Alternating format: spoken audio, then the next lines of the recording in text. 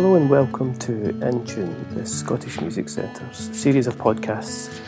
My name's Keith Beattie, and today I'm very lucky to be joined with singer-songwriter and artist Jenny Sturgeon. How are you, Jenny? I'm very well, thank you. So tell us how you sort of started. How did your interest in music start from an early age? That's a good question. I suppose my folks were really into music, in particular sort of 70s rock, that kind of thing, singer-songwritery stuff, your Crosby, Stills and Nash and Joni Mitchell and John Martin and stuff like that. So there was always a lot of music around the house, and I had piano lessons from the age of 7, and then just kind of got into singing and songwriting, and it took a few years out from that when I went off to uni to study animal biology, and then started singing again and songwriting when I went and studied a PhD in seabird biology, and then I just carried on. I've not stopped. Wow, so it sounds your parents' record collection sounds like what I listen to pretty much all the time now. It's amazing. Yeah. 70s. I know, I remember complaining about it at the time. For sure. Especially as like a teenager. Like, oh, do we have to listen to Rolling Stones again? And I'm like, oh, that's all I want to listen to now. Not that Blue album again. Not Yeah, Joni exactly. Mitchell. I don't know. Yeah. So good. So if it hadn't been like, if you weren't involved in music from that point, would it have been like some kind of animal biology, like zoology or something like a career like that you'd have taken? Yeah, so I did that for, well, up until 2016, that was my job, my career. And then decided that the music was just a lot more fun and creative. Mm-hmm. And in general, there wasn't anybody, that you don't have to go through all the peer review in the same way. Mm-hmm. The creative peer review is a really fun collaborative process in academia. You work on something for a really, really long time, and then you end up hating it by the end, or I did anyway, mm-hmm. hating the piece of work you've done. I loved doing the field work and analysing the results, but then my interest just dropped away. I didn't really want to have to write it up and go in depth about it. It's just, I don't know, it's a very different process, and the creative songwriting thing is just really fun. Mm-hmm. So that took over, and just thought I'd give it a go. So that was 4 years ago, and I've been self-employed musician since then. Fantastic. I mean, it's amazing. Like, I'm a huge fan of the outdoors and birds and wildlife and things like that. Even more so in the last few years, I think, having the kids and having a garden full of birds, which has been excellent. In fact, with a visitor yesterday, the first I've seen one, which was a goldcrest. Oh, nice. Which is a beautiful wee bird. It's the smallest bird in Scotland. I never knew that. Beautiful wee bird. I think they only weigh a couple of grams or something, mm-hmm. don't they? I thought it was a baby goldfinch, but it had a wee yellow stripe in its head. It was lovely. So it's sitting on a wee fir tree. So that's something I love, but I get what you're saying, that the idea of sitting and writing about it and examining it all, I think would maybe turn off my interest in it a wee bit. Is that what you're sort of saying? Yeah. Right. Yep. And I think because it's like, in general, it was sort of years worth of a project. Mm-hmm. So you get really in depth into it, which is great in some ways. But the thing I like about the music, in contrast, is I can sit down in collaboration with somebody else and within the space of an hour have started and finished a song, or mm-hmm. I can work on a music project for 3 years. But it's a very different process. There's, you're using, I don't know. It's the other side of your brain, I guess. Yeah, exactly. Totally. Yeah. That's interesting. And obviously, staying with that sort of creative side to your brain, like your art is something, I'm a huge fan of your art. I think it's great. I think the stuff you do is excellent, Jenny. Thank you. We've got the cold tip print up in the hall there. Is that something that you did while you were working with animals, or is that something you led into, or how did that come about? No, that kind of came about out of panicking that I wasn't going to be able to make enough money from music. So I've always enjoyed, it was for me, like I went to uni to do animal biology, as I said, but it was either that or art. And mm-hmm. so I've always loved being, drawing and printing and all sorts of things. And I started printing as presents, and then thought, oh, maybe I can try and turn this into another stream of income, especially, early on. And well, still now, like this year, it's been invaluable having that income from the artwork. And yeah, again, it's informed by nature and what I see around me, and I just really enjoy it. It's I think the process of the lino printing, you almost are switching off part of your brain. It's like you're just going through the motions in a way, but in a nice way that you're not overthinking about other things, and it's escapism in a way, I suppose. Totally. I don't think you realise how much that stuff takes a hold of you. And I think it was last year or the year before, we took the kids to an art workshop thing during Christmas holidays, or just before the Christmas holidays, and they were doing lino printing. And I did a bit of that at school, but I hadn't done it for so long, maybe like 10 years. And I was just like pushing the kids out of the way, like, no, let me have a shot. And I think they painted like one wee porcelain thing. And I had brought back like a folder full of prints because I was getting so excited about it. I hadn't done it for so long. I didn't realise how much I loved it. Yeah. So I think there's something beautiful in it's like not simple, but I suppose just like the nature of it being a block of colour, that you're limited in colour, and it always looks good. It's hard to make it look bad, Yeah. That's great. Is there other pieces of art? I know there's jewellery and things you do as well. Is there other things you'd like to try out that you maybe haven't tried yet that you're thinking about? I'd like to do more, explore printing more in depth, because I think for the last 4 years it's mainly been, well, for the last 3 years, not including this year, it's mainly been I need to make some extra cash and what are the things that might sell, and trying to streamline that. Whereas this year I've had more time to be a bit more creative, and I'd like to explore that a bit more with reduction lino prints or multi-panel prints and bigger stuff. But that often requires having a printing press. So if anybody listening has a printing press lying about in their garage that they want rid of, I will take it off your hands happily. A good Christmas present for you, Jenny. Yeah, that'd be great. In terms of the music, so the stuff I know of your stuff is your own and the Salthouse stuff. What other things have you been involved in through the years, at music projects that you've done? What things have you... So, yeah, those are kind of the main two things, but back in 2016 started a project called Northern Flyway with Inga Thompson, who's a fantastic songwriter and very many multi-instrumentalist. She's an amazing person. And the project was all about birds, actually, so inspired by bird ecology, mythology and bird song. So that was a really good fun project. We worked with Jason Singh and Sarah Hayes and went on tour with that, and there's lots of visuals that go with it, and we're going to be out on tour with that next year. And so that's another big project. And then again, working with Jason Singh, there's a project called Launch, which is all about the RNLI, and it was for the Year of Coasts and Waters, the Scottish Year of Coasts and Waters, a celebration of that. So working with John Ellis, who plays amazing keys, and Arun Ghosh, who plays clarinet and various other instruments. It's really good fun, high energy stuff. Fantastic. And yeah, those are kind of the main projects, I suppose, as well as teaching. Yep. And you've got the Songwriting Festival as well. Has that been this year, or was it online? Or yeah, it was online. Right. At the start of, I just ordered all the print for the live event just as lockdown. So it's like 100 quid's worth of print of classic. It's quite handy scrap paper for the year. But I was just about starting to advertise it when lockdown hit. But we did it online, and I think it worked really well. There was great feedback, and it meant it kind of opened it up to a lot more people because it made it cheaper, because nobody was having to travel to Shetland. I didn't have to pay for accommodation and travel for tutors. People could take part from their homes, which I think worked really well in that everybody's kind of comfortable in their own home. Yep.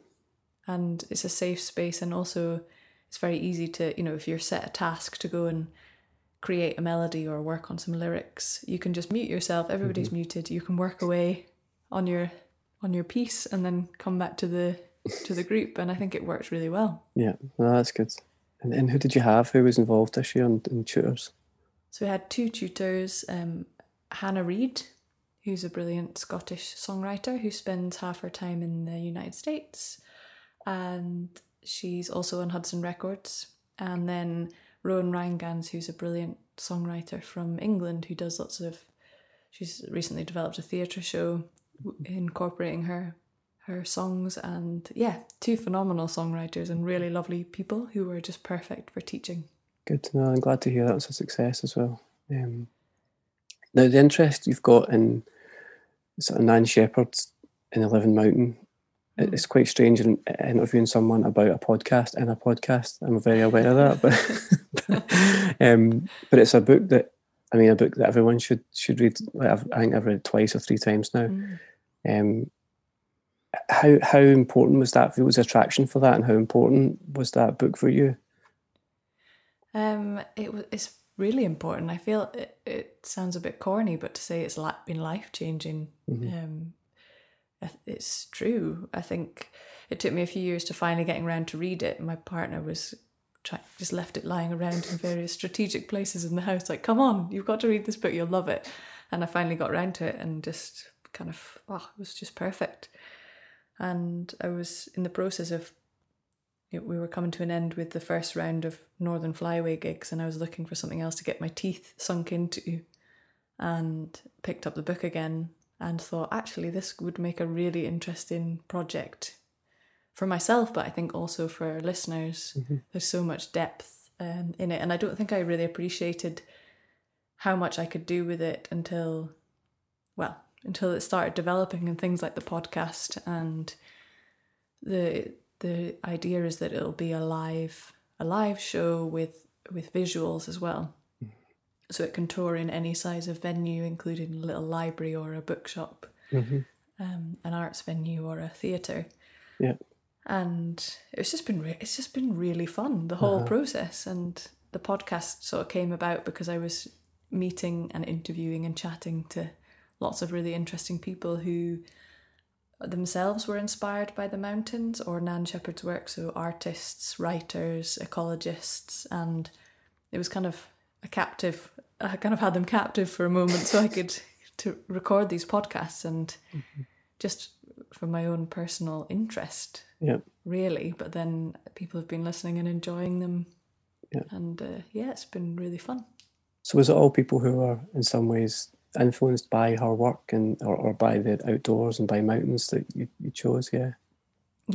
So kind of ranges from a woman called Charlotte Peacock, who wrote the biography of Nan Shepherd, and then Erlen Clouston, who is Nan Shepherd's literary executor, Kyle Noble, who's an artist I went to school with actually, and a ceramicist, Nikki Boland, a contemporary dancer called Simone Kenyon.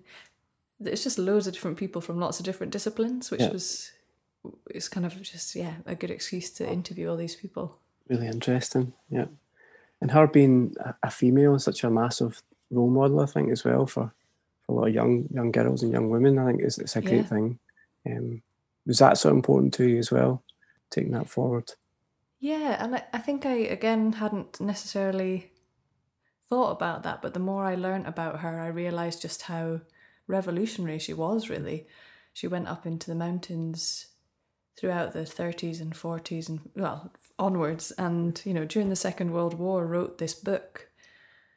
And she was born in the late 1800s at a time when there was sort of a trajectory and a path for women, which was, you could go to school and then, and maybe college, depending on your status, and then you'd get married and be a stay-at-home mum. Not that there's absolutely anything wrong with that, it's such a valid thing to do. But she bucked that trend and went off to college and ended up teaching at Aberdeen College, never married, but just went out into the hills and lived an unconventional life in a way. And I think did a lot for her students in encouraging them to go out and explore not just the mountains, but I think in general. And I think Charlotte Peacock describes her as a quiet feminist. So she didn't shout about it, but everything she did was very forward thinking. Yeah. And for you, is there favourite parts of that book that spring to mind? Like, I'll share one of my favourite part is actually it's the way she talks about people talking. I'm a kind of solo hill walker. I quite like going on my own. It's having 3 children. It's quite a time for me to get peace to myself, and I don't listen to music. I just listen to everything else around me. And she talks about people talking, and then she sort of has a wee mini moan about that, and then saying that you miss a lot by talking, and then she says, "Oh, they're young, it's fine." But then she goes on to describe the mountain as being like a friend. It's like you're going to visit a friend. That's almost what it's like, and I really like the idea of that. I mean, is it something like nothing to say to them? You just want to be with them. Just want to be. It's about just being alongside it, and I think that's a beautiful way of describing being outdoors for me. Yeah, and how about you? The right kind of hill companion as well, isn't there? The person who you can walk in silence, and then you can sit and have a cup of tea and a blether if you want, but you don't have to. Yeah. I guess there's so many bits of the book. I think a lot of it has changed the way I walk in general. So even just from my door, going for a walk in Shetland, it's, I don't know, just wandering wherever I want to go rather than having a plan and taking it all in as well. I think it's very, it's all about the senses, the book, and it's changed the way I think I experience the outdoors in general, not just mountains. Mm-hmm. Excellent. And the album goes alongside the sort of podcast, is that right? Yes. And how did the album, and what were you're writing the album alongside the sort of chapters of the book? Were they influencing how you wrote, or was there a way that was shaping what was written? Yeah, so quite early on I was writing out all the chapter titles and realised there was 12 of them, which I thought, oh, that's quite a handy album length. And I have to say I did curse it a couple of times, like, why aren't there only 10? But actually it was a really good process, I think, because she breaks up the mountains, if you like, into their various components. And so it's like, it's quite good topics and themes to cover. And I was very keen, at this point I'd read the book several times, but I was keen not to directly lift any of her words. I think there's only a couple of lines in all the songs that come directly from her book. But I was keen to kind of take my own inspiration from the mountains and also use her book as inspiration, but not totally focus on it. So I'd written down all the chapter titles and then sat with a notebook when I had chance in amongst other work and did loads of free writing. So, for example, there's a chapter called Sleep. So thinking about sleep in relation to the mountains, or the birds, animals and insects, or the plants, or the recesses. And I just wrote pages and pages of whatever came into my mind. And then went back and read the chapter that was about and took notes from that as well and developed the song that way. So they were all kind of lyric-led first, really, which is a new way of working for me. I tend to do lyric and melody at the same time, or get a line and then start singing something or pick up the guitar, but it was very much word-focused initially. That's good. I mean, you'd expect that from it, it's coming from a book. That's quite good. It's maybe made you write a different way as well. Yeah. Excellent. I think lastly, I'm interested in the location with you being in Shetland, at how the COVID pandemic sort of affected your work and personal life, and in that way, did it have a massive effect for you? Yeah, I mean, it was weird, wasn't it? I mean, it still is weird. Is, yeah. Let's face it. I think it's been really difficult. Working wise, everything was pulled, cancelled, or rescheduled, and I think the unknown aspect has been difficult, of knowing when things might start up again. I think the first sort of 4 months, 4 or 5 months really, I couldn't do anything creative, and anything that I would normally do, like music or art. But instead I went out into the garden and dug a load of veg beds, and did a lot of creative gardening, I suppose. Partly because I thought the apocalypse was coming, and I thought maybe it'd be good to have a few veggies in store. Although pretty much only thing that grows here is kale and tatties. So that's fine too. So that was. I'm really glad that I'm now at a point where I can be creative again, and I think it's been really good in many ways because I've been writing a lot collaboratively online, and my skills at recording have got a lot better. I've been sending things backwards and forwards with the Folk and Salt House or different bands really, and just creating, which has been really good. And then personally it's been brilliant. It's the first time I've not probably been stressed in 10 years maybe. Wow. I think after a few months of just being like, what is this feeling? It's like, oh, I know. It's just like I don't have that baseline anxiety all the time. And I don't think I knew that it was there until it wasn't there anymore. And very keen not to let that creep back. And just being able to see my partner all the time and, be in my house. And I've, just recently got a studio space, which I'm in right now chatting to you. And so I've just kind of moved all my stuff into here the last couple of days, and just having the space to create and just more time, I suppose. And I don't know about you, but I get really tired doing anything social now. Or actually, if I have loads of work to do in a day, I'm like, how did I function before? I suppose it was the adrenaline all the time that kept me going. But everything seems like a big hassle. It's like, it does, doesn't it? I need to put a washing on. Oh God, that's the worst. Or do the washing up. That's my least favourite job in the world. Yeah, but all we're washing is pyjamas anyway for the last year, so it shouldn't really matter. Pyjamas and socks. Yeah. Anyway, Jenny, thank you so much for taking the time to have a chat with me today. That was absolutely brilliant. Oh, lovely to chat to you.